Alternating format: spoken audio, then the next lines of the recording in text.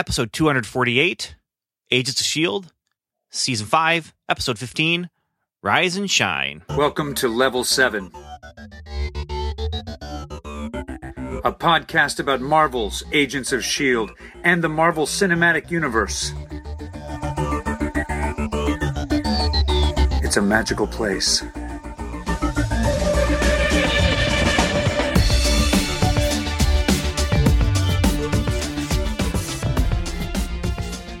Hello, welcome to Level 7. My name's Ben Avery. I'm one of the agents here who's here to talk about the Marvel Cinematic Universe, specifically Agents of S.H.I.E.L.D., because that's the show that started it all for us.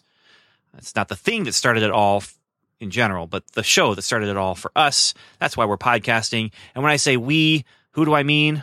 Well, I mean Agent Stewart. Hi, I'm Agent Tigger tonight. Agent Tigger. Oh, I shudder because I know I'm not going to be Tiggering at all today.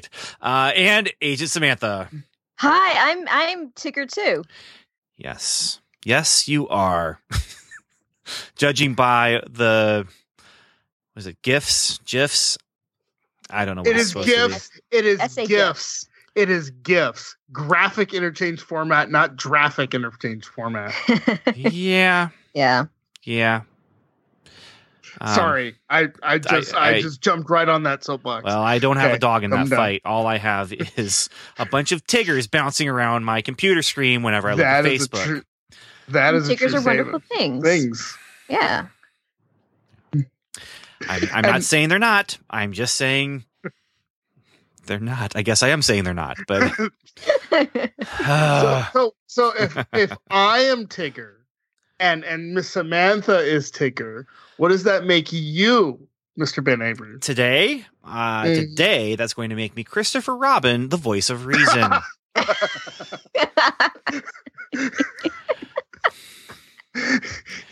Samantha, he got around our plan. Oh man. Yeah, I knew where you were taking me, but this is not my first rodeo, so we will get there. Did you quote the episode early? I did indeed. Okay, so those of you who are just joining us, yes, we are here to talk about Agents of S.H.I.E.L.D. This is Season 5, Episode 15, and we are going to be talking about everything Marvel that has happened before this episode, or at least everything Marvel that has happened before this episode is fair game, except for the Netflix series that we haven't covered, which is now Punisher, Jessica Jones Season 2, and Defenders. And why do I bring that up? I don't know. I really shouldn't, because you don't bring up the negative, right? You just stick with the positive. Maybe I am leaning more towards the Eeyore, but we have some spoiler related stuff to talk about in the news. Not that we're going to spoil things, but we're going to talk about the concept of spoilers as they relate to some things that are coming up and what our policy is. So are you guys ready to do it? We're going to do the news. Talk about that? Yeah. Let's go. Yeah. S.H.I.E.L.D. Intelligence Report. All right, Stuart, hit us with the news that's kind of not really news, but it's enough of a news item for us to talk about so that we can use that as a segue to talk about spoilers as it regards something that's coming up. Yes. So the Russo brothers, who I'm watching Community, and I'm beginning to fall man crush in love with the Russo brothers. They have a great sense of pop culture that I connect with. Anyway, so they released this photo on their Facebook page, and it's a printed out page, a couple of paragraphs with a glove on it that lights up with maybe some sort of Infinity Stones on it, and it says, "Two of the greatest fans in the world, we're about to embark on the Avengers Infinity War press tour. We will be visiting fans all over the world, screening only a limited amount of selected footage from the film in order to avoid spoiling the story for future viewers. We will not screen the film in its entirety until the Los Angeles premiere, shortly before the film's global release. Everyone involved in the film has worked incredibly hard for the past 2 years, maintaining the highest level of secrecy. Only a handful of people know the film's true plot. This is where I'm going to put a bum. We're asking that when you see Infinity War in the coming months, that you maintain the same level of secrecy so that all fans can have an equal experience when they watch it for the first time. Don't spoil it for others the same way you wouldn't want it spoiled for you. Good luck and happy viewing, the Russo brothers. Hashtag Thanos demands your silence. And I would add to that, our spoiler policy when it comes to movies and that sort of thing is we really wait a long time before we publicly spoil things for movies, because we know it takes a long time for people to get to the movies. When we're talking about episodes, we will talk about the previous episodes and spoil the episode we're talking about. When we talk about the movie in the movie episode, we will spoil it completely and utterly.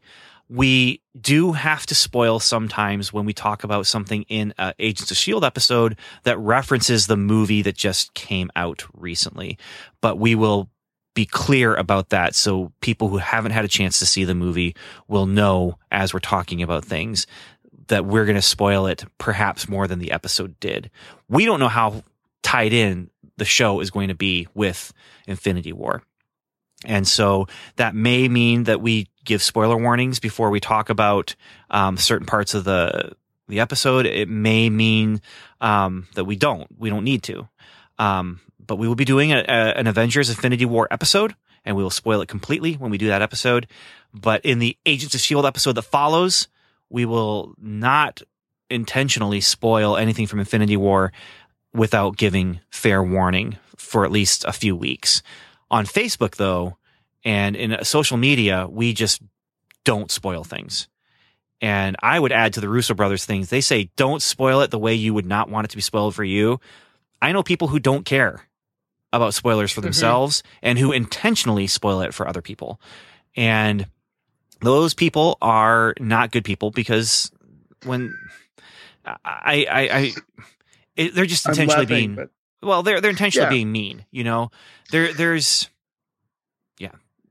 just being mean, and that's not nice, and it's not good, and it's not heroic, and it's not, you know, acting the way the characters that you love would act. Anyway, you know, don't be mean, don't be a jerk, and we will do our best not to be mean and not to be a jerk. If we are mean or a jerk, it is completely unintentional. I promise you. If our show lines up with Infinity War, we'll be very careful how we talk about that. And if our show lines up with Infinity War, you're hearing me cross my fingers right now. That's what's happening. I believe that we are going to talk about it in this episode about possibilities. We don't know at this point. No. And so anything we say at this point is pure conjecture based on what we've seen on the screen of this episode. And I'm going to say that I don't think we saw anything on the screen of this episode to give us reasons to be Tigger. I do think there will be connections. Flip. I second that table flip. I do think there will be connections to the movie, but I don't think it's anything that we're going to be talking about in this episode after we play the sounder. And you should play the sounder now. Mission report. Episode 15 of Agents of S.H.I.E.L.D. takes us on a trip through time, not into the future, but into the past. How many years into the past, Ben? Well, it starts in the present day. Should we talk about that first? Sure, let's do that. Okay. In the present day, Coulson gets assigned to his dorm room, which is always a nice day. That first day of college, you get your dorm room. You know, you're moving in. Of course, he's moving in. You get that weird dorm mate. Yeah, which I'm not going to. Oh, I've heard that story. Yeah. He goes into the dorm room. He goes in blindfolded, but he has a little conversation with Hale, and he finds out that Hale is Hydra, and she says, "I'd like to tell you my story, and then you'll know it's time for S.H.I.E.L.D. and Hydra to finally unite." Which, when we get to the end of the episode, I've got some questions about that. Like, Hydra, it looks like Hydra right now is just Hale and Ruby and robots. and then she's recruited since then Creel and Anton. But right now it just seems to be Ruby and her and robots.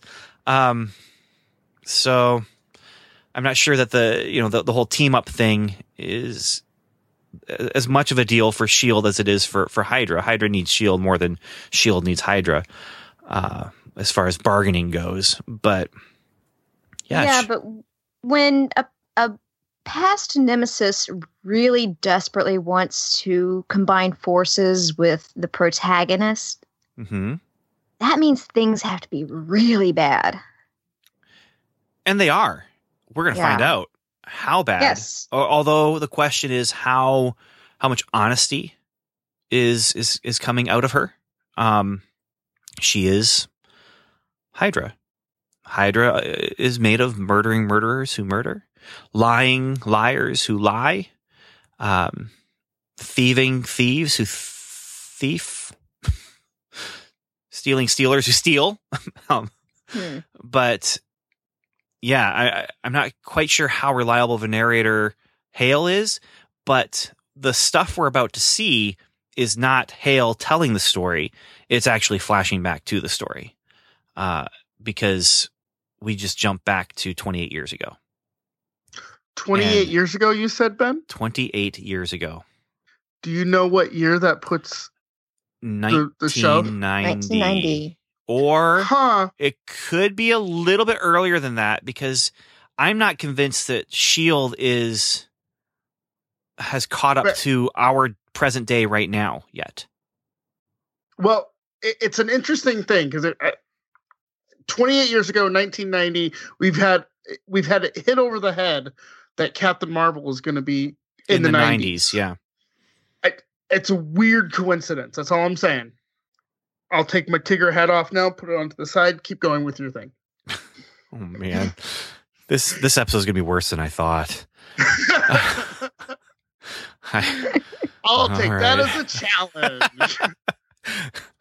Actually, all I remember from 1990 is learning how to spell and tell time and to add and subtract. So I was just talking about this with my boss, because we were talking about some movies, and Captain Marvel's coming up, and I said it's set in the 90s, and I'd seen some set photos, and they're wearing clothes that look like from the 90s, and I was just thinking back, and we were just reminiscing about the 90s, and for me that was end of high school and college, and I just remember people wearing sleeveless flannel shirts on their torso, and then tied around their waist is a flannel shirt with sleeves.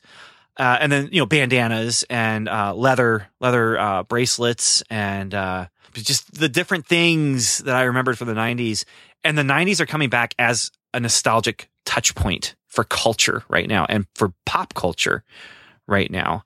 Mm-hmm. And I'm just thinking that's the worst decade to have as a cultural touch point. Like those, I loved the 90s in the things that I was doing in the 90s were a lot of fun. But as I look back at the 90s as a decade, we ruined that decade for people. Like that was, and when I mean, all 4 years of college, well, all 5 years, I crammed my 4-year degree into 5, and all 5 years of college were just like right smack dab in the middle of the 90s. It was me and my people who made the 90s just look as bad as it looked. And so bad. Oh, so you wore the sleeveless flannel shirt with another flannel shirt tied around your waist. I did not wear a sleeveless flannel. Anyway, yes, we are in the 90s. We are possibly in 1990. We could be in 1989, 1988, depending on where we actually are in time with our show. And to be fair, they could have gone forward in time, although that's a little weird, but we could be later in the 90s as well. We could be. But bottom line, we're around 1990. Mm-hmm. And this is one of the things that I appreciate this episode so much. When I rewatched it, this is another episode I felt like I just want to rewatch this one. When I rewatched it, every segment, it's called Rise and Shine. Every segment starts with someone waking up. It starts with a close up on their face, Lost style, and their eyes opening. And so this segment, it's Hale. And she wakes up to a voice on an intercom saying, "Good morning, rise and seize the future." She gets up, she's taking care of her dog, and then goes to eat her breakfast in the breakfast room that we've already seen because of Creel. Little striker kid. Strucker. Am I wrong about Creel? Maybe. You're right about Strucker. It's Strucker. It's Strucker, Yeah. not Creel. And so Hale and Sitwell have some banter, and Agent Sitwell, young Agent Sitwell. I was floored. Just Young Agent Sitwell. floored. That's awesome. I'll say hearing the name was not something that I would find unexpected, but seeing the guy, now it's not the same actor, obviously. This is, younger. But they did a really good job of casting, and it's one of those throwaway things that, well, it's not throwaway, but it's certainly not, bright light shined upon it. If you didn't know Sitwell from, all of the other stuff that we know, It didn't matter. You would be okay. Yeah, it didn't matter. You don't have to. It's a classmate. That's the important detail for this story. But for us, yes, it's Sitwell. It is Sitwell.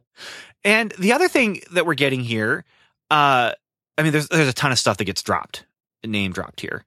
But it's not just name drops. I mean, we're seeing these people. And so we see Sitwell. We see Von Strucker as a young man. We see Whitehall return. Yes. Yes. We see all these things. We are going deep into the lore. And we're also seeing, what was Hydra recruitment like? What was Hydra training like?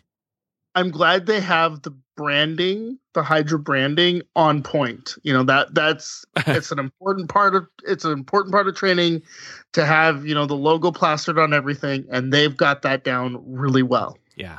Yeah. Did you guys realize that this is Hydra Hogwarts, basically? Totally. Yes, I did. Totally.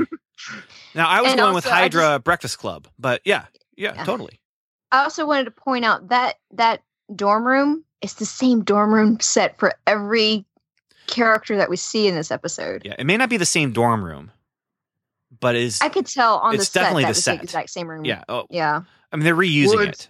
Yeah, and of course. And it feels like that's the reuse from. I mean, it feels like it's a redress from the bunker from from a couple of seasons ago. It feels like they've just kept redressing that set, which is awesome. And that means they're saving money and able to put money into, like the actual story rather than having to redo the set every single time. Yeah. Yeah. So we get some more name drops here as she goes to class. And Whitehall mentions many of the failed attempts to create a super soldier, tells them that they're close to creating the most powerful man on Earth because of the particle infusion chamber that they've created. And that gives humans the properties of some sort of raw material. And Hale impresses Whitehall with her look to the future because Von Strucker says, we should infuse someone with the Tesseract, Red Skull's Tesseract. And okay, that's just, again, we're name dropping things from Marvel lore that this is absolutely a united cinematic universe. This episode is just pushing it to the limit, and it's good to see. But Hale says we should instead look to where the Tesseract came from to find new materials. We should look to space. And the Tesseract being an Infinity Stone, Ben, how can you not be Tigger at this moment? I'm just asking a question. Because I don't think we're going to see the Tesseract in our show. That's why. Yeah. And also, I'd like to, I wish I could sit down with young Von Strucker and say, if Red Skull was here right now, he'd be telling you about how the Tesseract killed him just because he touched it. So if he's actually dead. I'm not convinced. That's true, because it opened up and it sent him to another universe. But nobody I mean, if there's no body, there's no death. That's true, but even sometimes when there is a body, there's no death. But but I'm just thinking, I don't think he's alive because he touched an Infinity Stone, and he might be altered, but he's still human. Yeah, and yeah.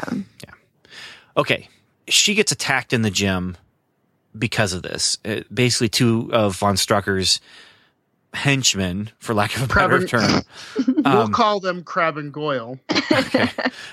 Put heavy weights on the weights that she's lifting, that she's bench pressing, and she goes, confronts those two guys, but then sucker punches von Strucker.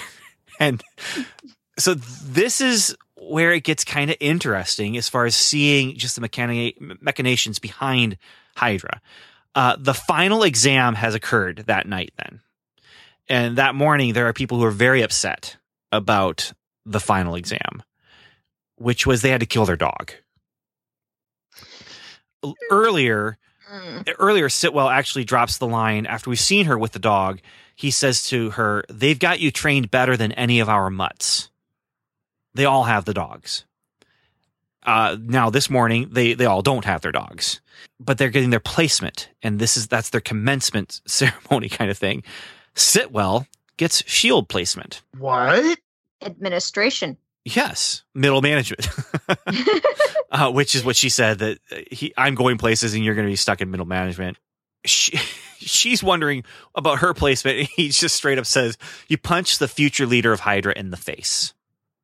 You're not going to get a good placement." Wait, how did they know that he was going to be the leader of Hydra? I think it's about lineage. It's not about his abilities. I think it's about his bloodline. Okay. He's a pure blood, and everybody else are. I that's the impression that I'm getting here, and it's the same kind of thing with Werner von Strucker, right? I get them mixed up. Yeah. Younger von Strucker was they're talking about him as the future leader or whatever. But anyway, Whitehall brings her in to talk to her, and she's excited because she thinks this might mean she gets to work on the particle infusion chamber. Instead, he's impressed that she's one of the few females to make it through commencement. He talks about killing her dog, says, "I imagine it wasn't easy to sleep last night." And she says, "Yeah, because of all the guys who were crying in their rooms around me." And then he says, "We see the future of Hydra in you." Literally is what he's saying, because she's not going to work with him. She's going to be put into Air Force placement, and she's going to carry the child that we put into the chamber. Von Strucker is going to work on the chamber. Yeah. This is heartbreaking. Yeah. This is not an easy part of the show. Tigger's sad now, which if you've ever seen a sad Tigger, you know this is bad. This conversation is a difficult conversation, especially once you realize where it's going. Mm-hmm. And to have it right after the whole issue with the dog, the whole commencement speech with her bringing the empty collar and all that sort of stuff. They've done this very well. You know exactly what he's talking about once it hits you. Yeah. Yeah, this episode was definitely written after the whole Me Too movement. Yeah, it had to have been. So I think this is in direct response. That young girls at this particular age, I remember, even though I was very small still, I remember hearing this stuff. One day you're going to grow up and you're going to be a mother. And there were times I would think, oh, what if I want to do something else?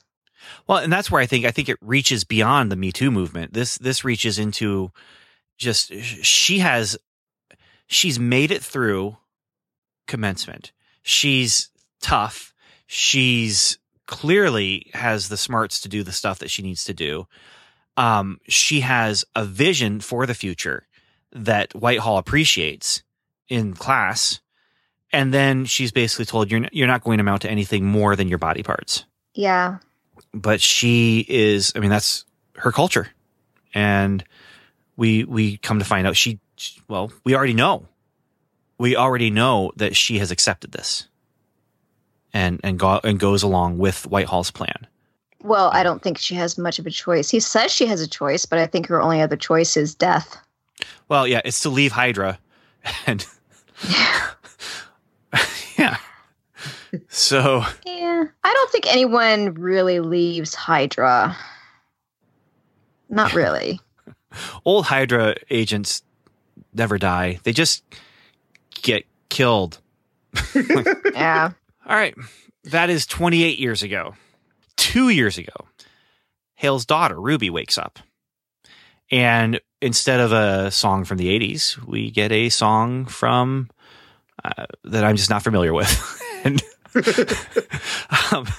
she's being observed, and her assignment is being discussed. And I didn't catch the name of the guy that the Hydra agent that Hale is talking to. Is that the professor? Yeah, but it's not Whitehall. Oh, it's Steger. Okay. So Steger and Hale have a disagreement about Ruby's options. And Hale mentions that Whitehall designed her to lead. And then he just casually mentions Whitehall is dead.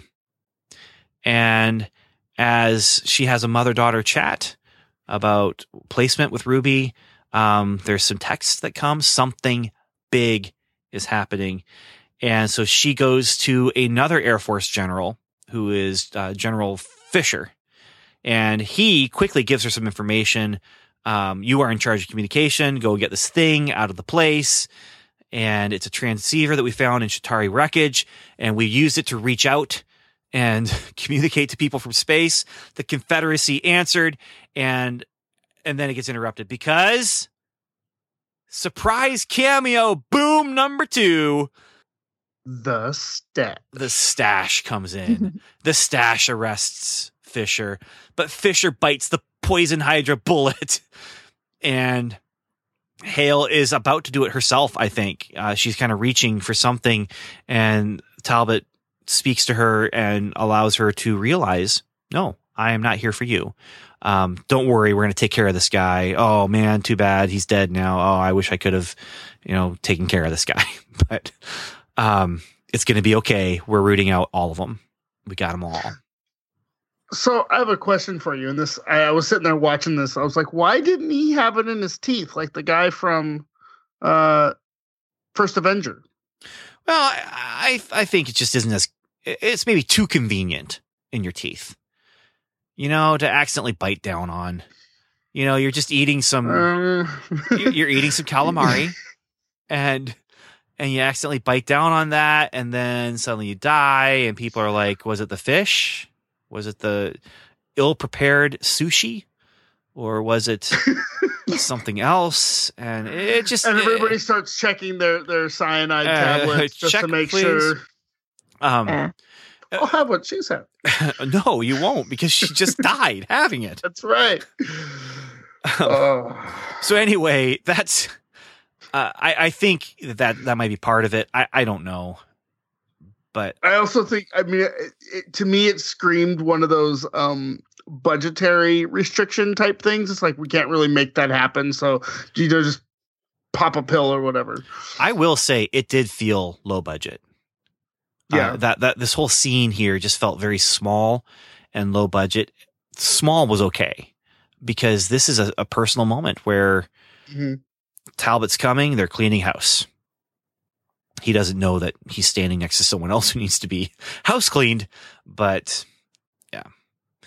She goes back to Hogwarts, and Ruby is arguing with a professor. She won't kill her dog, but the Hydra agent is pushing her to kill her dog because of tradition. You have to destroy your weakness. Hydra means a life based on control and survival. And as he says this, a bullet flies through his body and he's dead. And Hale says to Ruby, now we're the last 2. And so that's where I'm just interesting. I mean, Hydra is taken down, and just like S.H.I.E.L.D., when S.H.I.E.L.D.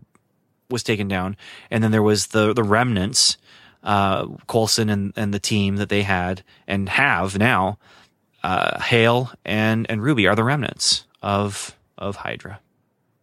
Yeah. So that's 2 years ago then. And the big thing here is, again, referencing, we've had the Tesseract. We now have Chitauri wreckage, transceivers that were found in the wreckage. Who knows? I mean, maybe Michael Keaton and his crew found it. And then they gave it to same thing. Yeah. And they accidentally gave it to, you know, the Hydra agents instead of the SHIELD agents who were working with SHIELD. But yeah. Wasn't SHIELD, what was it? It was Damage Control. Damage Control. Yeah. It was Damage Control. Yeah, but Damage Control would have been working with SHIELD. They had to have been. Yes, but SHIELD at the time was also infiltrated with Hydra agents. It would have been easy to slip something out of there. Exactly. Yep. Yeah. Yep. And this guy had been working with it for, you know, ever since then, for years then. Yeah. So that's 2 years ago. 6 months ago, Talbot wakes up. Now he's not in that room. He wakes up though. He's in the hospital. He's got his gunshot wound from Daisy's LMD. He and his son are working on memory games, but he's been having outbursts. And Hale is talking to his wife about transferring him to someplace better. And he has a really awkward outburst with his son, and it's very tense. And probably for me, that was the most tense scene of this whole episode, was him holding his son's hand, yelling at him. He said, I was right when I said it was a cat, but it's not a cat. It's a tiger. He lied. And just, we have two very difficult scenes in this episode. Yeah. And this was the second very difficult scene in this episode. So he has this outburst. They give him drugs to put him to sleep. Then he wakes up in the dorm. And like Von Strucker, he finds Ruby at breakfast. She ignores him. And eventually he has an outburst and she physically dominates him. Although recently he did just recently have his own moment of domination, where he dominated Cap'n Crunch because he still outranked Cap'n Crunch. They want information from him and he's not going to give it, but she says, let me show you what I'm working on. And we see the device. And this device is made to allow people to travel to the stars and meet the Confederacy face to face because, quote, a war is coming to Earth and the Confederacy is going to strike a deal. A war, you said? Okay. Oh. No. Oh, I'm not bouncing up and down in my seat. I'm not the bouncing words at all. are chosen specifically. Yes, I will give you that. However,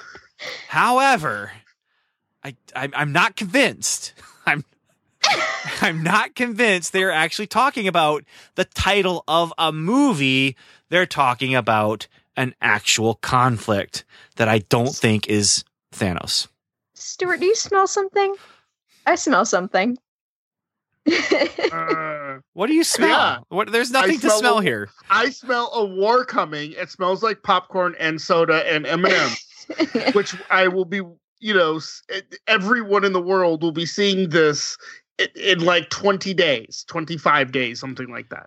Yes. Let's go out to the lobby. Let's go out to the lobby. Let's go out to the TV and watch a different war on our TV than we saw on the big screen. That's what I'm saying. Happen at the exact same time. It is not. We are not. This is not Winter Soldier, where we're gonna. Okay, we'll talk more because there's more coming. There's more coming that they're gonna show us. Anyway, right. Talbot confronts her. I love the confrontation here as we've been talking about actors and we haven't been talking about them enough, but our listeners have been writing in and talking about Ian DeCaster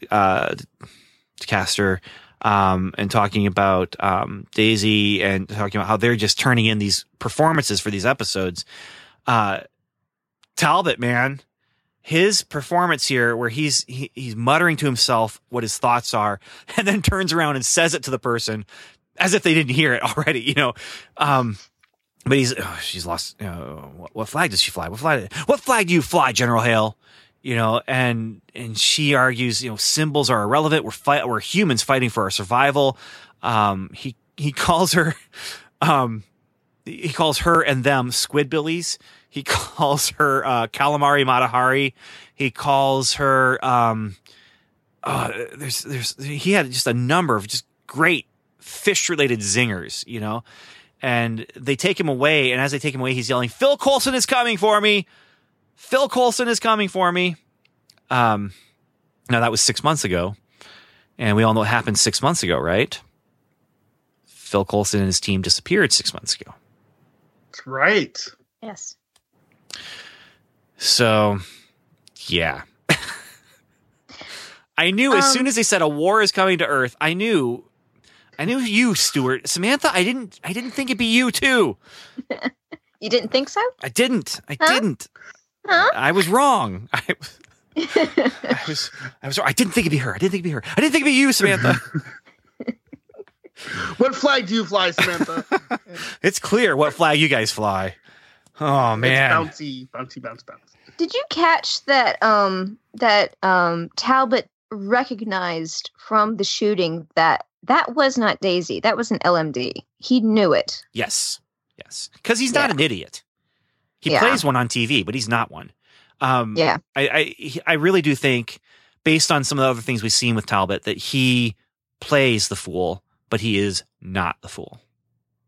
Right. I mean, he didn't get to be in that position in the Air Force for nothing. No.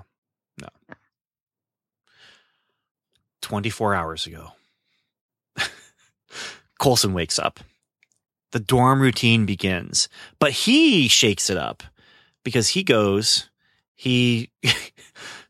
it an Econo Lodge bed or Econo Lodge continental breakfast and gives it a C-, changes the grade to a C+ because they have Oops All Berries, which is good.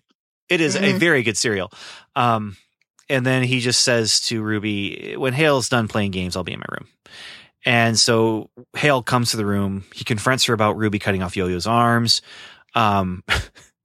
This is actually a contender for final quote for this episode because we are a homeschooling family. But he says, seems like a major strike against homeschooling. But she says, why don't you let me show you what I'm working on? He takes one look at the device. Bad idea. But he goes into space with her. She introduces the alien guy. What is it? Kolos, Kovas. She introduces Kovas to Coulson, and Kovas says, "Your world is soon to become a battleground. We will ensure humanity's survival." And then he touches Coulson's head and shows Coulson an alien warship that looks nothing like what we've seen in trailers for Infinity War. Just throwing it out there for you. That is true. But my first thought when I watched this was, what does this ship look like at the end of Ragnarok? It doesn't look like this. No, it doesn't. I looked. It doesn't look like that one. Okay. It looks like nothing like we've seen in any of the trailers. I know this because I went out onto the internet and looked at it. So... No, my guess is that we're going to see more than one ship.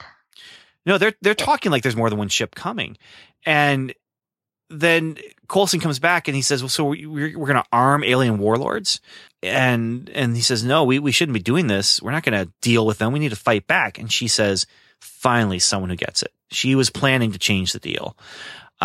She wants to put someone in the chamber, the particle infusion chamber. Ruby isn't ready. She wants Daisy. And then Coulson hears the description of the chamber, the destroyer of worlds. And so Coulson gives her a warning from his future experience. Don't let anyone go into that chamber. And she's like, "You're an idiot. What are you talking about? I'm very disappointed in you, Coulson." She's very much the mother here still, "I'm very disappointed in you." But she is not going to pay attention to anything that he has to say, has him taken away. Ruby comes and talks to him, asks about the future, and says, "Tell me how I failed." And he says, "You didn't fail because it wasn't you." And she says, "Oh, so it was Daisy. Tell me where he is." He won't talk. And then she has Talbot brought in and says, I want you to see what happened to the last person who didn't talk. Talbot's brought in. He's no longer the Stash. He is Stash and Beard now. 6 months of facial hair. And it's heartbreaking. He says, "I told them you were coming." And then he says, "I'm sorry. It was 6 months of this, and I told them everything." And then he's dragged away. Who was that guy that was living with the bears? I can't remember his name right now. It slipped my mind. I don't know his name either. I know what you're talking about, but yeah, he's known for that beard. That's who I saw the guy's face in my head, but I couldn't remember his name. I don't know. Yeah. But I still think, yes, it would be awesome if the father figure that they were talking about, who came to the Earth, and after coming, the Earth was cracked, ended up being Thanos. That would be really neat. I don't know how they would dance around it, how do you do Thanos without doing Thanos kind of thing. But on the one hand, it's clean and simple to do it that way. On the other hand, 2 alien invasion type stories featuring 2 different alien invaders. Mm-hmm. Yeah. Here's how they do it. The Tuesday before it opens. Maybe. Remember, they changed the timing of things. That's right. Okay. So 3 weeks after. So, yeah. Right. The episode, because it's still Tuesday in my head. The episode before Infinity War, Marvel's Agents of S.H.I.E.L.D. will return in, and then it flips over, Infinity War. So make sure you go buy your tickets right now and go to it. That's what will happen. That's not going to happen. But that would be amazing, wouldn't it? Yes, it would be. And here's the thing. Why would they put all of this nostalgic stuff in these last few episodes without it pointing at something? Yeah, Ben. Yeah. Yes. You know what it's pointing at? I'll tell you what it's pointing at. Okay, Ben. It's pointing at a season finale that could be a series finale. That's what we're pointing at. All right. Oh my! No, this is. That's I am if you say being so. reasonable. This is not Eeyore. This is Christopher Robin. Maybe Pooh at worst. But Oh bother! No, this is. I am being. You know who I'm being. I am Kanga. That's who I am. I am Kanga, and I am just saying. We need to be. You're just gonna go through all the episodes, all the characters, aren't you? Just the Who's ones Al who. At this point, I'm just saying that the yes, if they could tie it in that way, that'd be wonderful and be very interesting. I just don't see it being the case. I just don't. So here's how it breaks down for me. I'm like 90-10. 90% of me is Tigger and bouncing up and down. There's 10% in, I'll call that the Eeyore part of my brain, or the Ben part, whichever you prefer, in the back of my brain that says, you're not, it's not going to happen, right? Yeah, see, because here's the problem with Tiggers. Tiggers get excited. Tiggers are a wonderful thing. Tiggers get excited and they don't think things through enough, right. And they end up at the top of a tree with a child that they have now endangered at the top of a tree. What weird Winnie the Pooh stories are you reading? It's the first movie. Tigger and Roo bounce up to the top of a tree. Roo has to jump off into the Christopher Robin's coat that they're all holding like a trampoline. Maybe it's not the first movie, but it's one of the movies. It's one. I don't know. Yeah, I remember that one. I don't know why I immediately thought of an actual baby, like a human baby, not Roo. I was trying to figure out, when did Christopher Robin go up a tree with Tigger? No, it was Roo. It was Roo, and it was child endangerment. Okay. I mean, Tigger is irresponsible, and Eeyore is not irresponsible. So I will own up to being Eeyore, somewhat, but I feel like it's not unreasonable what I'm saying. I think it's unreasonable to know that there is a world-breaking event, possibly world-breaking event happening in the movies that's happening in the same universe with a TV show. We can go round and round and round here. Okay. We can. So we probably shouldn't, because I think we've said our pieces. Because I agree with you, Samantha. Episodes. It is much cleaner to just have one world-ending event at a time that involves aliens. I get that. I just don't think Thanos is what they're talking about here. And I don't think they're going to be in conflict with Thanos or Thanos's minions or horsemen or whatever you call them. You know what really gets me? We're not going to know until about 3 weeks after Infinity War is released. No, I mean, I personally believe that they moved up Infinity War knowing and in communication with the TV side of things. I personally believe that that's what happened. I think if that's the case, that it's quite possible that that's the reason we had a break in programming that we weren't supposed to have. Absolutely. Is to line things up with the movie, knowing that the movie might be moved and Come to my side of things, Ben. Come. The water is great. Yeah. Wonderful. But it's just the episode after Infinity War is just going to be them, cleaning up junk in Wakanda. Yeah. Okay. Right. So sitting between the time that we are currently recording this episode and the release of Infinity War, we have 3 more Agents of S.H.I.E.L.D. episodes. Yes. Which are going to be amazing and going to set it up amazingly. And then you're going to watch it on Friday night and it's going to be amazing. We'll find out. Yes. Okay. So now, present day, or as they say on the title card, now, Daisy wakes up. May has woken her up. This is where and they Daisy realize. quotes us from last week. Yeah. Hail is Hydra. Yeah. They make the realization. Daisy feels hopeless. May encourages her. Coulson chose you for a reason. And this is where you get May's biggest piece of advice. Take what you have and use it to your advantage. Daisy says, we have nothing. May says, we have a supervillain. They go to Fitz. Meanwhile, Simmons is helping Yo-Yo with her arms, and so we realize that the future Yo-Yo that we saw in the flashbacks from the future, who was helping evacuate some people out of a place during the event, she had arms. Well, this is why, which we've kind of predicted this, but they're giving her working robot arms. And Mac tries to help Simmons with her feelings about Fitz, and he says, it's not that Fitz is a bad guy out here, it's that Fitz was still a good guy in there. That was an interesting comment. And then Mac says to Simmons, Yo-Yo's acting like she's bulletproof, and Yo-Yo believes that because she saw herself in the future, nothing can happen to her in the present. Well, yes and no. Here's the problem. She knows that she lives for another 90 years, or that she does still exist another 90 years from now.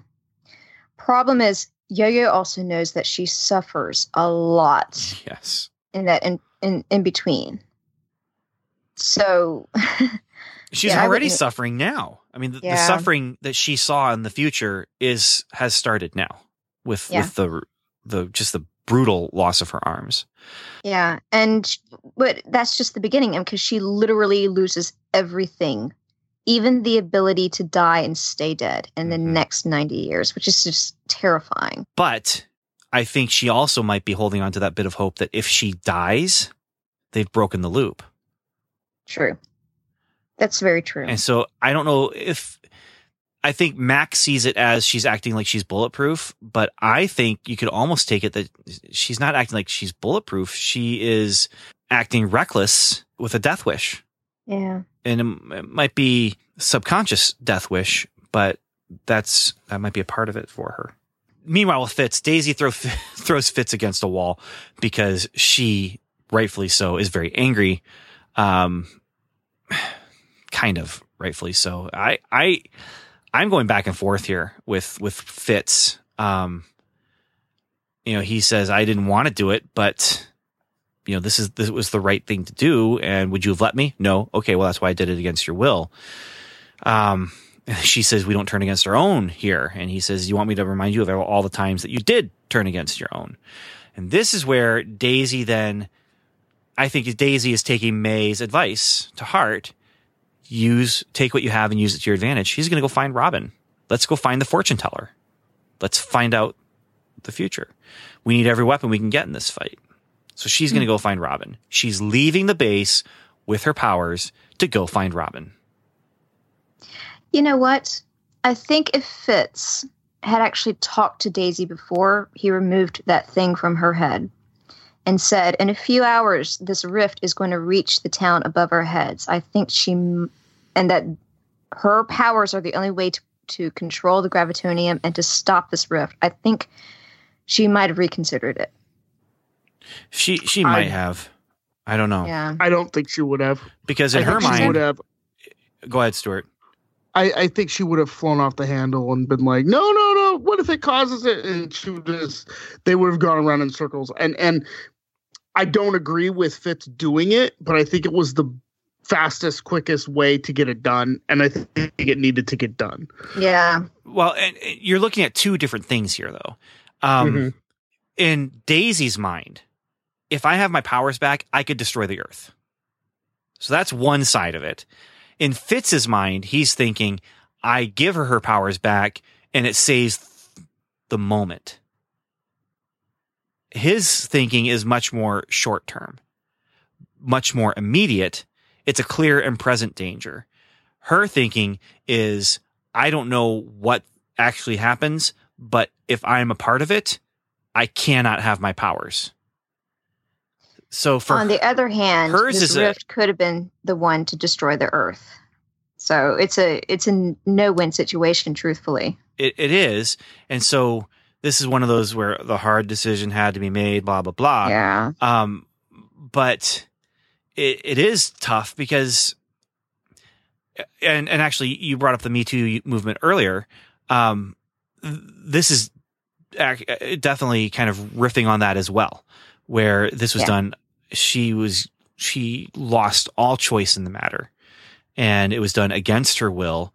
Once it was done, she actually went along with it and fixed the rift, because, you know, with great power comes great responsibility. She now has the great power and she can do the thing that needs to be done, but it still hurt her and it still went against her will.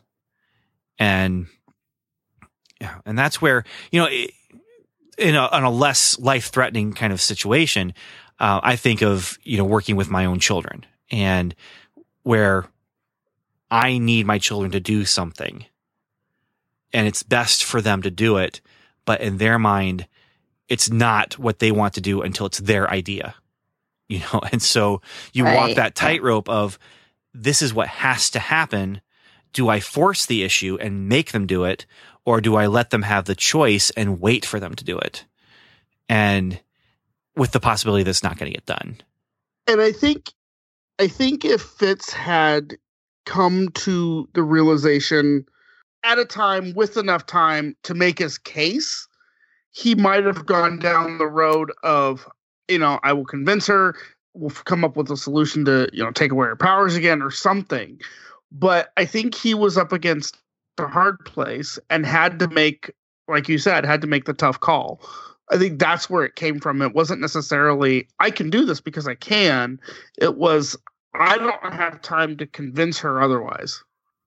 Yeah, there's a ticking time bomb. Yeah, I think a lot of the themes in this episode or actually in this season, is having your agency taken away and making the tough call. I mean, I think those are two big themes throughout this entire season. Yeah. Agency of S.H.I.E.L.D. is what it should be called. Yeah. The tag scene now. Simmons brings Fitz a meal, and she says to him, I know we're going to make it because Deke. And Fitz says, ugh, Deke. But then Simmons says, it means you and I are invincible. She didn't say she was pregnant.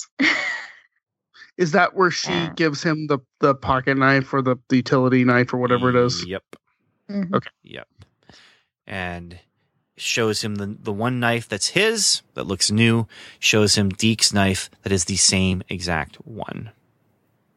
Even more proof than just knowing, you know, the phrase or whatever, doesn't matter how big your steps are as long as they're going the right direction.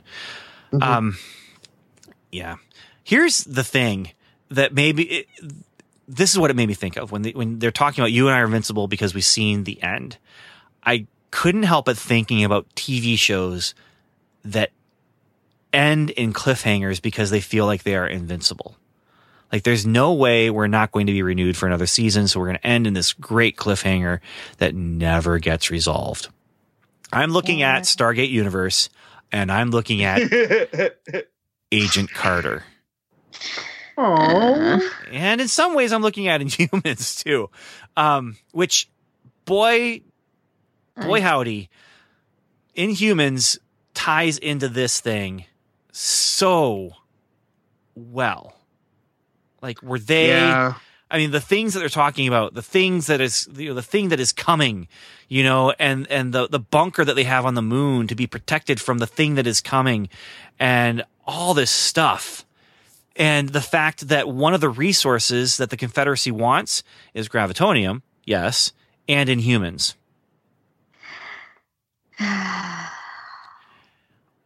I'm wondering, I don't think I'm right, but I'm wondering if the long game that they were playing was not for a season 2 of Inhumans, but if the long game that they were playing was to tie in. I mean, basically by doing Inhumans, they got an extra 8 episodes to lead up to what's going to happen in the last few episodes of Agents of S.H.I.E.L.D. And then possibly Agents of S.H.I.E.L.D. ends here and Inhumans launches out of it into its own series with a regular season length. And now that's not going to happen. And so maybe we get another season of Agents of S.H.I.E.L.D. because of the failure of Inhumans to get an audience. If only Inhumans had like better writing, better production. Better just about almost everything. I still think that the cast, except I still for think the the characters were yes. really strong, and I still think the cast did an excellent job. The cast was very strong. The character potential was very strong, but potential squandered in a lot of ways. But the things that they were setting up in Inhumans feel like the things they're setting up here right now in this episode. Yeah. We could still see some of those characters later from Inhumans. Maybe. If there's a Agents of S.H.I.E.L.D. season 6. I would which say we haven't heard a thing about yet. Right. If Inhumans ties into the last few episodes of this season, so we're in episode 15, so there's 7 more episodes in this season. And if they tie it in, that would feel so epic. It would just, a TV epic, not Infinity War epic, but Agents of S.H.I.E.L.D. TV show epic. That'd be really, oh man. The possibility. You are right now. You're ER with the stripes painted on him. Yeah. Man. And being like bounced down the road with Tigger. All right. After this episode, we've got to find a different metaphor to use. Oh no, I love this one. I know, but we've used it a lot, and tried and true, Ben. Tried and true. It works. It works because it works, but yeah. Anyway, we also take a moment to talk about Fitz saying, "Deke, we're related to Deke." Betty's Deke. Yeah. Oh, come on, man. Just get over it. It'll be okay. He needs time to process. Yeah. Also, I did some math. Okay. I wondered if this was going to come up. Okay. So, field agent boyfriend, my boyfriend, is the oldest of 9. His youngest sibling is 20 years younger than he is. I'm thinking, say Deke's mother is the youngest of a whole bunch of children that Gemma and Leo have, and say she's born 20 years from now. Okay, so Deke's mother could have been, let's see, okay, so 20 years in the future, and say Deke's mother was born 20 years into the future, then when she's 35, she has a baby, Deke. And then jump ahead another 35 years, Deke meets up with S.H.I.E.L.D. Okay, that makes sense. So there you go. Will you allow me, though, to say one thing? Okay. That is, you got to say to yourself, it's just a show. You should really just relax. And the other thing I would say is Mystery Science Theater 3000. Yeah. The other thing I'll say is the baby in Simmons' belly is Deke's mom. Okay. Just and the reason I say that is okay, Ben. no, it's just clean television. Yeah. Through line. Maybe not. Maybe not. But maybe. Yeah. Okay. All right. Any other thoughts here about this episode before we move on to thoughts from other people about this episode? My main thought that I had that I wanted to make sure we talked about was I love the style of this episode, the repetition, the cyclical nature of it, and then the time aspect of it, where you get to see what's going on just off screen from what we saw going on 2 seasons ago. And the other thing I want to say is, I don't understand. It is a weird concept to me to have all of these Easter eggs laid in if you're not going to cash in on the hashtag it's all connected thing. I think you're right to a point, except that they are cashing in. Like, just using them is what they're cashing in on. They're cashing in on the it's all connected and just stopping there. Time will tell. I mean, if I am correct or not. Time will tell. Well, let's talk about other people's thoughts. Shield Field Report. Okay, so it is just Sam and I now. In the process of playing that sounder, that 2 seconds, we had a short conversation. Stuart had to bow out.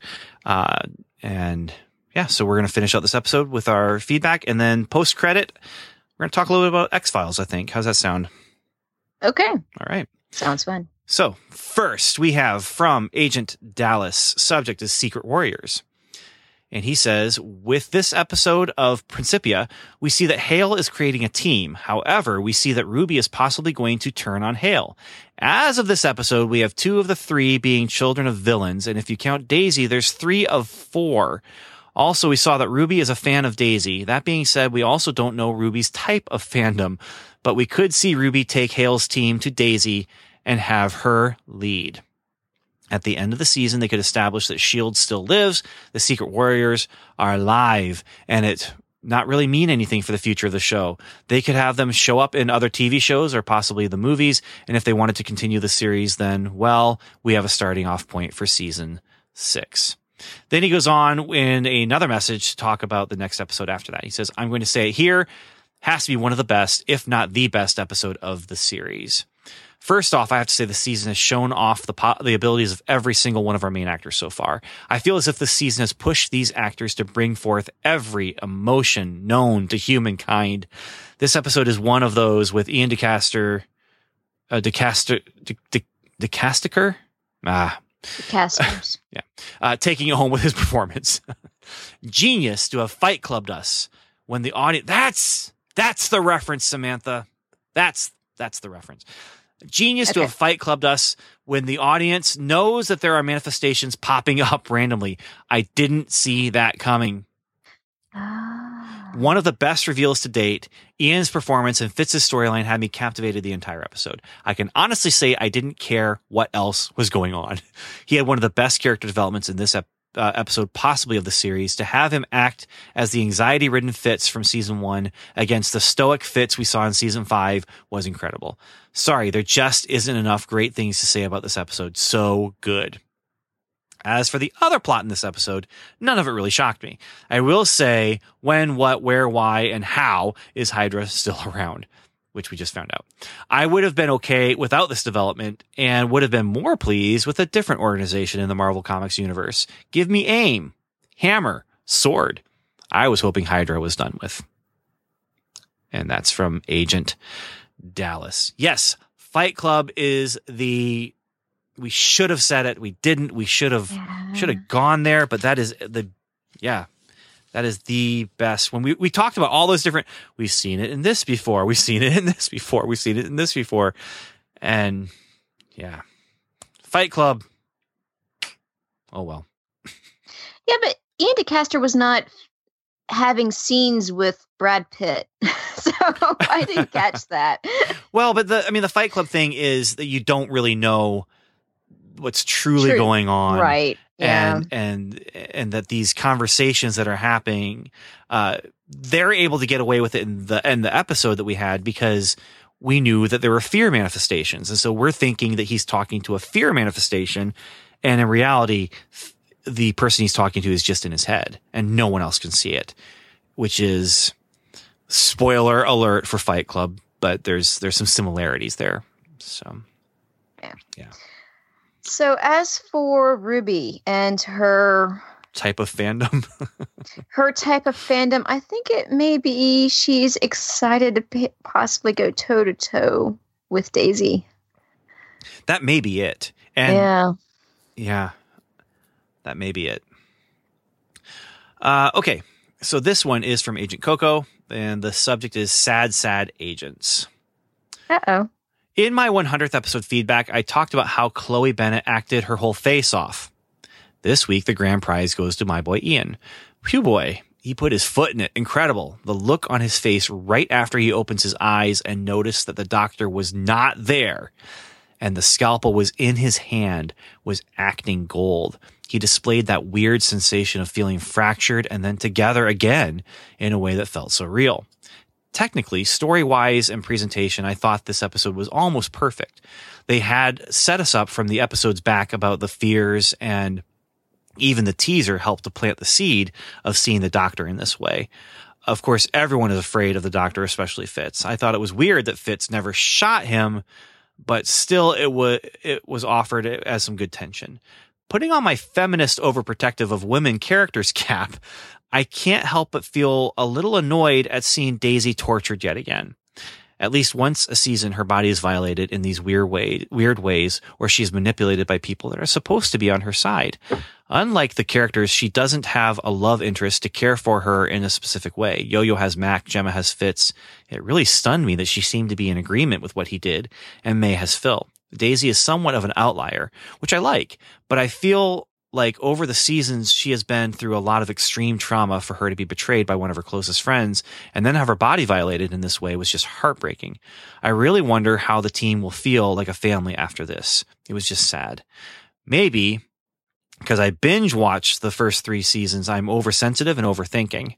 What was also sad was that look on Mac's face when he reached for Yo-Yo's hand. Like I said, this show is my This Is Us. It makes me feel too many feels. I guess that's okay, even though it's sometimes unexpected. So here's to being human. This episode made me think a lot about forgiveness. Anyway, ramble over. Have a great week. Agent Coco out. You know, we've talked about that in previous episodes with Ward. Is he redeemable and is he forgivable? And I guess we should maybe be having some of the same conversations about Fitz here.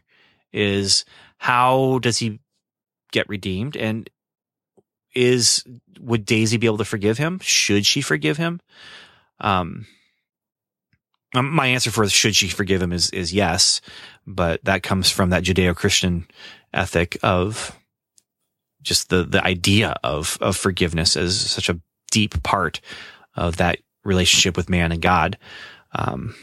And even I believe personally that you have to just on a psychological level, you need to be able to forgive people who don't even ask for forgiveness because you've got to let things go. Because otherwise it's just going to eat you alive. That bitterness can just eat you alive, take you down and take you into places that you don't want to go. But yeah. And forgiving those who don't want to be forgiven, who still think they're right, et cetera, et cetera, et cetera. Yeah, that's one of the hardest things to do sometimes. It is. It's not just hard. It's sometimes just almost impossible. But yeah, but that forgiveness is not for you to help them feel better. That forgiveness is for you to help yourself to heal. Yeah. And to feel better. And I do believe that there needs to be some form of healing between Daisy and Fitz. Yes. But it's not, hopefully it's not going to be easy. And when I say hopefully, I mean, just from a story sense that they're not going to just somehow, oh, okay, it's okay. like they did with Coulson, where, yeah, we talked about it a little bit. Now it's okay because we have to move on to other things in the story that we have to get to. And we need Daisy back home to do it. So, yeah. And, just because you forgive somebody who isn't asking for forgiveness doesn't necessarily mean you always have to be around that person. No, it does not at all. Sometimes in those situations, it's best to stay away from that person as much as possible. Yeah, so. And I would say, I mean, if we're talking, if we're doing the whole counseling thing here, in some cases, what we're talking about, or what I'm talking about, is something you do privately, and the other person doesn't even know. Necessarily, because there are plenty of good reasons to avoid the people that have wronged you, especially if they believe they did nothing wrong and would continue to wrong you or continue to hurt you, or this is a lot of this is a private reaction to the situation and to the other person, but there can be healing, like, especially when they turn and say, I'm not going to do this anymore, and genuinely change or genuinely seek change. And yeah. A lot of what I'm talking about there just depends on good judgment and making sure you've got a good support that can help you walk through all that stuff. So, all right, serious counseling type stuff. Let's get rid of that. Let's move on. And I did want to go on a feminist rant about forcing Hale to carry a child that she really isn't all that interested in carrying. But it's just, sometimes I feel like I go on one too many feminist rants about the same things over and over again. So I just felt but that's not. I would say that's not a feminist rant. I would say that would be a humanist rant. I mean, that's not it's a feminist rant in that it deals specifically with things that can only be done with females, as far as you can't artificially inseminate a man. I mean, I guess you can, technically there are ways to get around it, but, yeah. So in that regard, yes, it's a, exclusively female situation, but that is Hydra's evil, though. I mean, that's the point here. I think there's a lot of stuff in this episode that Hale tries to say Hydra's doing the right thing here. Symbols don't matter, but I'm still going to call myself Hydra, and I'm still going to, we're saving the world from aliens. But she's holding on to a symbol that caused her to do, to kill a dog that she raised, and to, be forced into the situation. Then she brings up another thing that just takes the conversation in a completely different direction. If she had been an astronaut or done things differently, she wouldn't have Ruby. I think she does love Ruby, and there's a whole nother line of thought that we can get into there, but this is already a long episode, so let's. Yeah. But speaking of Agent Coco, we actually have a voicemail from her where we hear her speak. Okay. Hey guys, it's Agent Coco calling in to give feedback on Agents of S.H.I.E.L.D. episode Rise and Shine. So my favorite thing about this episode was the title. I really like how it kind of connected to the plot. Meeting Baby General was cool. At first I was kind of like, I don't want to know about Hale, but I definitely got caught up and invested in her girl power story, and just being kind of trapped in this situation of being indoctrinated into Hydra mindset from a young age. So here goes Marvel once again, making me feel empathy for the villain, which is awkward because she's the reason why Yo-Yo doesn't have arms. At least her daughter's the reason. It's connected to her. So anyway, I feel a little empathy for Hale now, but she's still a bad guy. She's still a bad guy, and her daughter is also kind of trapped in this situation, but also still a bad guy. So we don't really know about trusting them and like taking their word and collaborating with them as a team. Not really feeling that idea. And so we're still playing around with time, in this time loop. Now Fitz knows that Deke is his grandson, and it was kind of mean the way he talked about Deke, considering all that Deke has done for the team. So maybe that was the Leopold part of him coming out. You know, it was very insulting to Deke's character. He saved the team multiple times. He found you rings for your wedding. You shouldn't say negative things about Deke. Now he's your grandson. So we didn't see him this episode, which is fine. It was good to get a little break from his like frantic personality.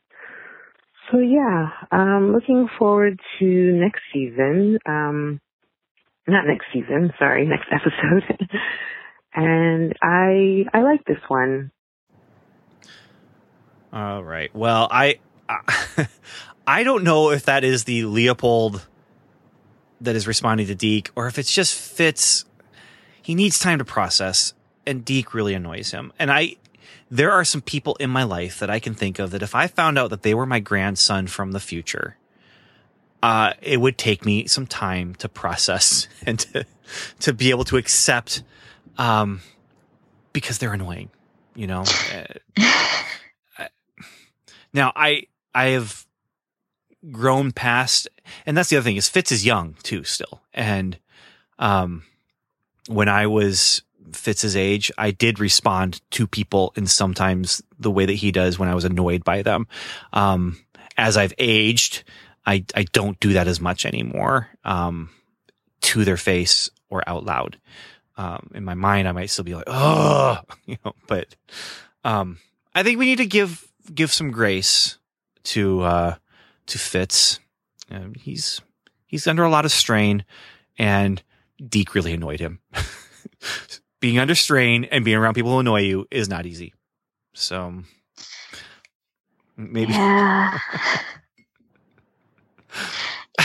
What's funny is, okay, so a few years ago, I went through a really bad phase, and the way I dealt with it was from, you know, that meme from a woman named Sweet Brown, who she woke up in the middle of the night wanting to get some pop, and she smelled something that smelled like somebody was having some barbecue, and then she realized her apartment complex was on fire, and she inhaled some smoke, and she said, what? I'm about to get the bronchitis. Ain't nobody got time for that. I took on that entire attitude of ain't nobody got time for that. And so sometimes when I'm dealing with ridiculous people, I think ain't nobody got time for that in order to kind of deal with them, to sort of like put them away, or just, you know, put them at arm's length so I don't get hurt. I mean, I love Sweet Brown. I think she's an amazing woman. I've seen interviews with her after that clip was taken. She has such a positive attitude. And yeah, so I have to sometimes, you know, push him away. But yeah, so I understand what Fitz is going through. It would be so hard to accept that someone I don't like so much is related to me. Like super related, like grandchild related. Yeah. Not just, oh, they're your third cousin that you didn't meet before. No. It's not that. It's no. Right. All right. Well, thank you, Agent Coco. Always a delight. And now it is time to hear from Agent Hank. His subject line is Kree Hydra connection and other matters. He says, you guys turned in a new podcast on the most recent episode much faster than I expected. That was awesome. So I ditched the draft response that I was working on, sat back and listened to your review and analysis. As always, very well done. I would only add that Chloe Bennett and Ian DeCasticker, really carried this episode, especially in the third and fourth acts. Honorable mention to Elizabeth Henstridge, at least emotionally so. You didn't say it, but what Fitz does to Daisy is a metaphorical rape, and she is surely traumatized after that experience, as she should be. Simmons is processing a lot of what she had to witness her husband doing, quote, for the greater good.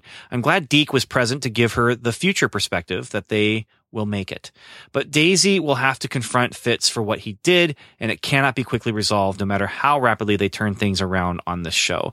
This was brutal and was done by someone she trusted, and it will take a lot of emotional healing to move forward in that relationship. As far as the tag scene at the end, of course the Kree and Hydra are connected. Recall, if you will, that the Inhumans were genetically engineered by the Kree to be weapons, but they abandoned that as a largely failed experiment. Then in season 3, it was revealed that the origins of Hydra was that of a cult that worshipped an Inhuman, Hive, that was stranded on the planet Maveth. This Inhuman was so dangerous that the Kree exiled him to Maveth in the hopes that he would never be found again. This is also the reason for the beacon earlier this season. Hive was attempting to lure the Kree back to Earth to exact his revenge. The real question for me is, how did I not see Hydra as a promised adversary in this season? I mean, the evidence was there implicitly and explicitly. Explicitly, when Werner von Strucker, I refuse to call him Alex Braun, said that General Hale used to meet with his father, Baron Wolfgang von Strucker, Hydra leader, anyone? Regularly. What was an Air Force officer doing meeting with a Hydra official? As far as implicitly, I submit 3 photographs, which we're not going to be able to show on the podcast. So anyway, he has pictures of Hydra agents from the comics, one of the Hydra troopers from the first Captain America movie, and one of General Hale's goons, and they look remarkably similar. I'll end with this question. Where in the world is Robin, her mother, and Hunter? I thought they were going to hunker down at the lighthouse when Fitz left for the future, so why were they not there when the team returned? This had gone on long enough. Hopefully all will be revealed soon. Thanks. And yes, well, we're going to find out where Robin is soon, based on this episode that we just saw. But yeah, should we have thought that Hydra was coming? I don't know. Yeah.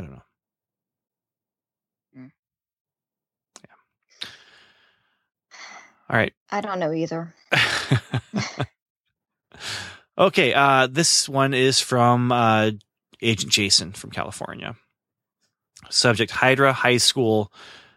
Be what we tell you to be. Now with more puppy murder. So, love the drama in this bottle episode. Whitehall never seemed more evil. Oh, I didn't think about this being a bottle episode. Totally is. Okay. Whitehall never seemed more evil. Strucker was revealed to be a bully with a silver spoon. Coulson, 10 steps ahead of every Hydra ploy, was fun to watch. They called out the evil name gag that comics make, which is great. My favorite was arguing with the smartest person in the room and Fitz with the best comeback. Best episode without a fight scene. Also the shortest episode that surprised me when the screen went black. This show is building momentum. And then finally from Agent, well, not finally, I have another voicemail we're going to listen to, but finally as far as emails, Agent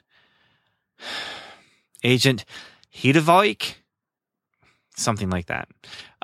Subject line is season 5. Hey gang, first I would like to thank you for the amazing coverage and diverse opinions on the Marvel TV universe. It is always something I look forward to. Now for some comments / thoughts. Coulson dying. I don't think he will die. Why?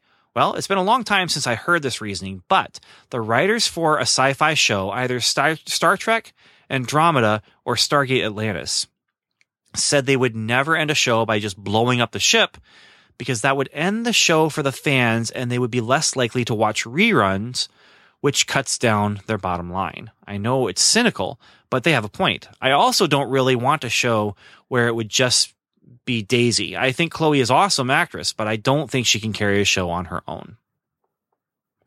Before I move on to his next points, do you want to mention anything about that? Well, it was pretty early on that the bus was blown up. Yeah. Or Agents of S.H.I.E.L.D. That wasn't the end of the series, though. Like, true. This he's talking about, like, they wouldn't end the show destroying the ship. So, which I think for Agents of S.H.I.E.L.D., that's sort of a representational metaphor. Yeah, I know what you mean. But he's talking about not killing Coulson because once Coulson's dead, the show is done. Right. And why would we go back to that? You know, and I can see that. So in this instance, Coulson is the Enterprise. Coulson is Galactica. Coulson is Serenity. Yeah. Although Battlestar Galactica did end with them destroying the ship. Yeah. And they were on Earth. And this is the and I have not gone back to watch it. Yeah. Okay. I tried to start rewatching it recently, and there was a point where I was like, oh, I cannot finish these last couple of seasons. My wife just said that she'd be interested in watching Lost with me. And that's another show I cannot go back and rewatch. I don't know. Yeah. I just don't know. So, okay. The monoliths. What if the Kree were aware of the Infinity Stones and attempted to create their own version of these stones, creating the monolith? Just a thought. Finally, Black Panther. I thought the movie was mediocre. Thor: The Dark World level of mediocre. The story was... I'm sorry. I'm only laughing because that is the exact opposite opinion of everyone on the show. And this is why it's good that we have other voices. And but still. Yes. Oh, I feel kind of hurt right now. The story was unoriginal. Acting was bland, and the baddie was once again kind of bad. I don't think it was a terrible movie, but it didn't deserve $1 billion in the box office. Here's hoping that Infinity War will be better. P.S. Here's the question, Samantha. Do you think people are overhyping Infinity War, making it impossible for the movie to live up to that level of hype? It happened to Age of Ultron. And yes, it did. I liked Age of Ultron, but it did not live up to the hype of what we were expecting, having Joss Whedon return and all of the moving pieces that they had and possibilities. Yeah. Yeah, I mean, I've said it before, I have a huge concern about having 50 leads in a movie at the exact same time, because I think that's just about how many main characters they have in this ensemble cast. It's a huge cast, and I'm just curious how they're going to handle all of these characters. I agree. I'm going to say it. What, 2 hours 20 minutes? 2 hours 30 minutes? Yeah. The thing with that is there's a difference. I mean, first of all, you already know, or maybe you don't remember, we talked about how I was more excited about Black Panther than I am about Infinity War. And I'm still not super hyped about Infinity War. I'm looking forward to it. I will make every effort to see it as soon as I can, because I do want to see it. But I was talking, again, this was when I was talking to my boss, I was talking about how Infinity War, I think, is going to be primarily just seeing all of these characters thrown into situations with each other and see them riff off each other. And so we'll see Star-Lord and Iron Man and how do they play off each other? We'll see Iron Man and Doctor Strange. How do they play off each other?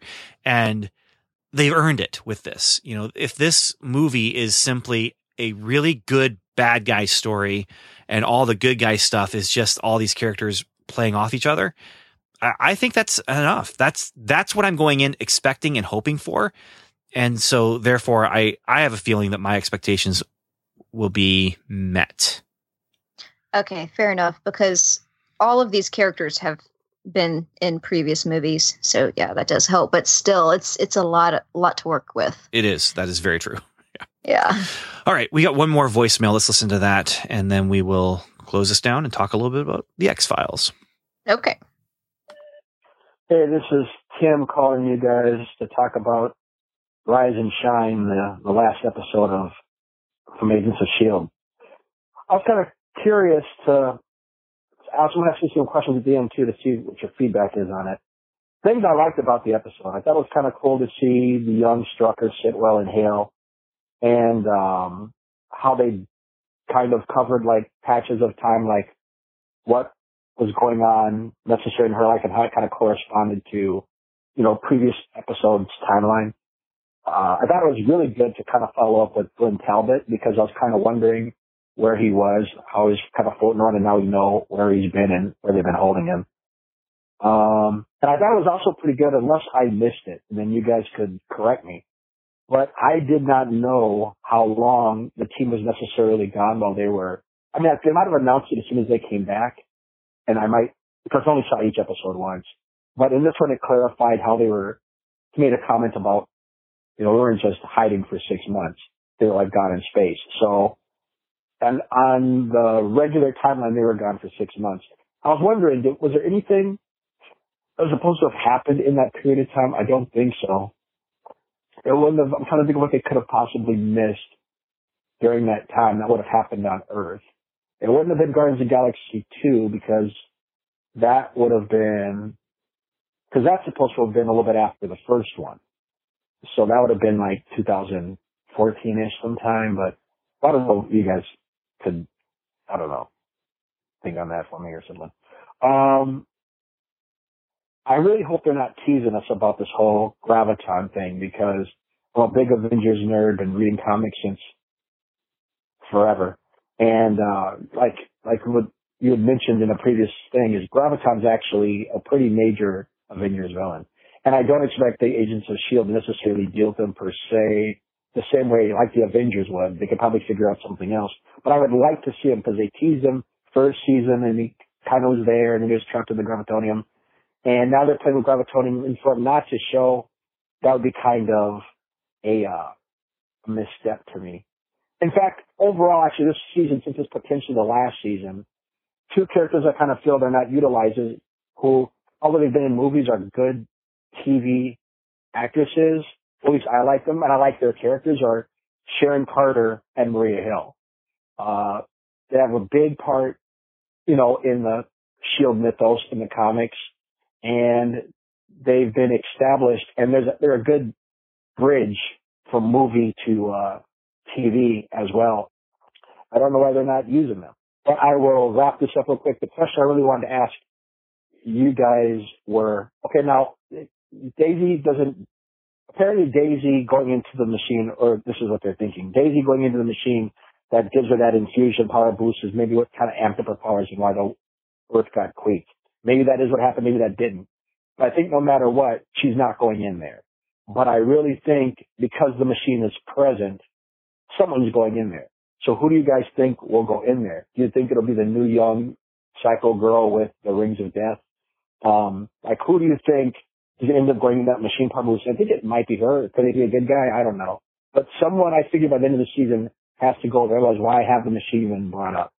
Just from a storytelling point of view. Okay, that's it. Thanks. Bye. Okay, so there were 2 main questions. One is what they miss while they were gone, and then the other one is who is going into the machine. And the one thing I can throw out for what they missed while they were gone is they missed Doctor Strange. Because they talked about when they came back, they were looking at like the files that had been observed by the robot guy who was in the lighthouse, and they mention Thor in New York, which I think was referencing Doctor Strange. Yes. And no. So they missed Doctor Strange and they missed Thor Ragnarok. I think they're referencing Thor Ragnarok with Doctor Strange when in New York when he's looking for his dad. So that's correct for both because we first saw that scene at the end of Doctor Strange, and then we saw it again in Thor Ragnarok. So I'm not wrong. Thank you. Right. Yeah. And so that's what they missed movie wise that they could have referenced, but they didn't tie in.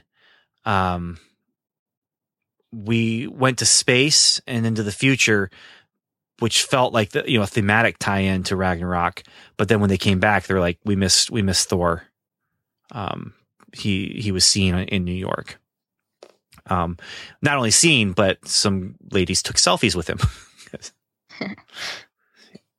And the other question, who's going in the machine if it's not Daisy?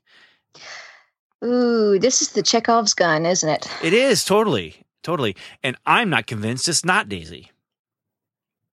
it's possible Daisy's going in. But it'd be cool if it was Ruby going in, and then that's the fight that we have that, Ruby ends up going in against her mother's wishes or without her mother even knowing. And so she's all powerful and she's the one that would destroy the Earth, and Daisy has to stop her. Right. Or Coulson. That'd be interesting too. And because then what if he goes in and he becomes this big monster? She has to take him down, and that's why future Yo-Yo said you have to let Coulson die, because they all try to save him, and that ends up breaking up the Earth. So if he went in, he wouldn't die, right? He'd become powerful and fused with whatever, gravitonium or whatever. And right. Then he is now super powerful and not going to die from his death disease that he has. But I realize it's completely out of character for Coulson. But it's a possibility. It would be. We don't know what's going to happen in the future. We don't. No. I mean, we all want to know the future because the future is where we're going to spend the rest of our lives. But and there's a deep cut for you. So anyway, or a cheesy one. It depends how you look at it. Well, definitely both. I think it's definitely one a cheesy of the greatest cheesy movies ever made. Let me just put it out there. So, yeah. At any rate, I think that we're looking at maybe Ruby forcing her way in, or I don't know. I mean, there's storytelling potential for almost every character that right. goes that could possibly go into it. Yeah, any of them could go. Yeah, Deke. I mean, what would his superpower be? Annoy Fitz more? I don't know. What if Deke is the destroyer of worlds? I mean, he was so intent on Daisy being the destroyer of worlds. What if he ended up being it? Ooh. Kind of irony. Yeah. So, all right. Well, I think we need to close this down and talk about X-Files after the credits. We do want to say thank you to Agent Adzi, Agent Andrew, and Agent Jeff for being our patron supporters at patreon.com/welcome to level 7. Again, super appreciative of what you're doing by helping us out. And yeah, you guys are awesome. To all the people who wrote in and called in, you guys are also awesome. I'm hoping I'm using guys as gender neutral as possible. But everyone who's listening, thank you for listening. Thank you for being a part of what we do here, because you're the ones who make it worth doing. And we wouldn't be doing this. Truthfully, we wouldn't be doing this if you guys weren't there, because it'd be silly. We would just have the conversation. We wouldn't, have the website. Let's put it that way. Right. Yeah. So, yeah. But Samantha, here we are, and we lost Stuart. He had to go, and yeah, now we're the last two.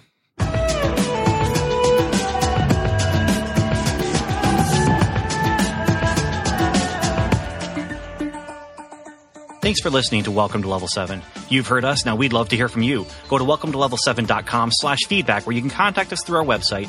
You can also leave us a voicemail by calling 1-77-55-level-7.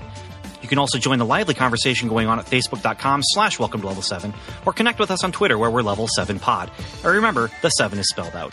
Our theme music is The Light Fantastic by J.S. Earls, and you can find that at transplant.bandcamp.com. Welcome to Level 7 is a proud member of the Noodle Mix Network. Find more of our award-winning and award-nominated podcasts to make you think, laugh, and succeed at noodle.mx. Learn how to podcast, get productive in your personal and professional life, theorize over TV shows, laugh with our clean comedy, delve into science fiction and philosophy, learn critical thinking from movie reviews, and more at noodle.mx. And once again, thanks for listening.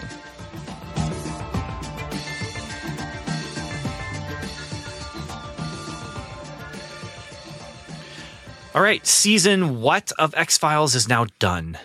Was that 12? 11? 11. 11. I think. It's 11. done.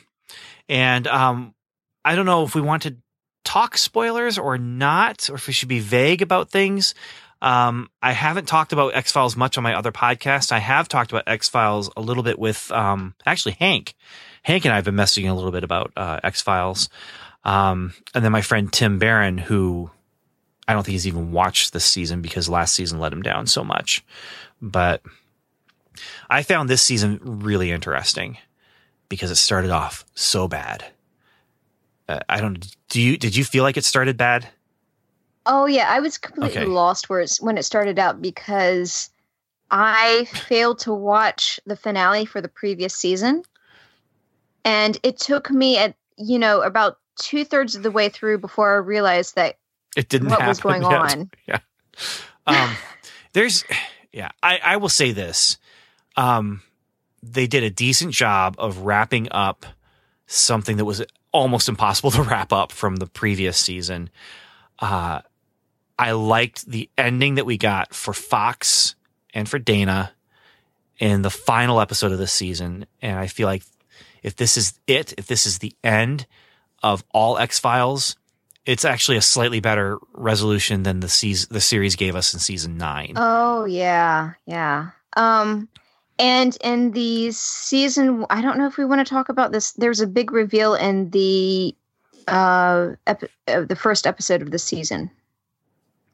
A big, reveal that actually answered a question I had about 18 years ago. And then I totally forgot about it. And then rewatching that episode reminded me about it. Should I talk about it? Say it out loud? Well, you know what? We're just going to say it here. Spoilers? Do it in a moment. First of all, just the brief overview started horrible. I was very let down. The next episode was better, but not great. But then toward the middle and the end, there were a couple episodes that were really good standout episodes. And then it ended okay. That's kind of my feelings about things. But I do feel like this season had a handful of episodes that were returned to form and just felt like I'm watching the X-Files again. And it took me back to the 90s. Absolutely. Yeah. So, So give me your flyover and then we'll talk about what you were thinking with the spoiler stuff. I was confused with episode 1. Episode 2 was like, okay, yeah, this reminds me a lot of Ghost of the Machine, which I think is a season 1 episode about a computer that was trying to take over a company. And then by episode 3+, when I loved it, I loved that one of the actresses in the episode was playing her own twin brother. Spoiler alert. But yeah, that blew away my mind because between the makeup and the acting, I could not tell it was the same person. Then episode 4, The Lost Art of Forehead Sweat. Oh, that was rolling in the aisle. Hilarious. I mean, it's just, yeah. And then it went on from there and there were some ups and downs, but it definitely did feel like we were back in form with the X-Files. Yeah. It didn't end back in form, but close enough. Yeah. And there was some satisfaction to the ending. Okay. Spoilers are happening now. So, and we're just going to go for a couple more minutes, but, so if you have not seen it and you don't want to be spoiled, we're going to spoil things and talk about a couple specifics with the X-Files season. So Samantha, go.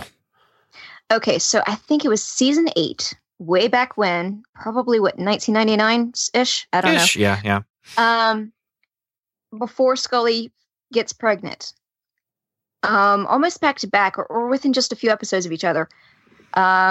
Scully wakes up one morning and she's leaving Mulder's apartment. It's assumed that they've slept together. And then a couple episodes later, she's sort of kidnapped by the cigarette smoking man. Mm-hmm. And I remember and then we learned later she's pregnant. And I looked back and I wondered, did the cigarette smoking man impregnate her or was it Mulder? then over the 17-year stretch, I totally forgot about that. And then when it was revealed in episode 1 of this season, just a few weeks ago, it was revealed that the cigarette smoking man is William's father. I was reminded of that. Was it? That. But that was through artificial insemination, right? Right. Yeah. Even though Mulder is calling William his son by the end of the season, which was really interesting. And Scully was saying that Mulder's the father because they did sleep together within that same time period of Scully being kidnapped by a cigarette smoking man. And it since then it had been believed between Mulder and Scully that William was Mulder's son. But now we know that William's really Mulder's brother. Which makes things really weird. Yeah. But, yeah. Though if William could choose, I'm pretty sure he would choose Fox Mulder. Yeah. But I liked the episode where he runs away and gets away, and then that they brought him back for this episode, and it was the whole thing. Cigarette smoking man shoots him, and then Mulder gets to shoot cigarette smoking man. Yes. And kill CSM, and then Dana's pregnant again. I don't think that's an accident. I think that is a miracle, and I think William allowed that to happen because he has some Professor X abilities. He has some serious powers, yeah. Yeah, actually, when I watched that episode at the end, I called him Professor X, or young Charles Xavier, because he has some very similar powers. And so it would not be out of the question for him to, give the gift of being able give his own mother the gift of being able to have children again. Right. Because she lost her child. Yeah. I mean, they gave him up for adoption for protection. And, yes. And this is kind of giving her, then they lost him again. Because cigarette smoking man shot Fox Mulder, you knew it wasn't him because of the kind of identity hiding powers that William had. When as soon as he was shot, I was like, oh, they just shot William, Yeah. But that meant they lost William again. And then they end it in such a way that we can be done with X-Files forever, and I'll be fine with it and happy with it. Yeah. But they also end it in such a way that they could continue because William's not dead. Yeah. And I don't think they're going to continue. I think they're going to end here. I think it's a good idea for them to end here. There is some real stinkers, and there were stinkers in the original series too. Oh yeah. But there were some real stinkers in this series, but the gold that they gave us was fun, and I really appreciated it and enjoyed it. And there were some episodes where I was just like, oh my goodness, I am watching X-Files again. And I feel like I am sitting on the floor of the apartment with my friend and his girlfriend not watching the show, but I'm watching the show, because I thought I was getting invited to an actual X-Files viewing party. And instead I was getting invited to him and his girlfriend, who had just become boyfriend and girlfriend and were really enjoying being boyfriend and girlfriend. And I was just enjoying watching the X-Files. So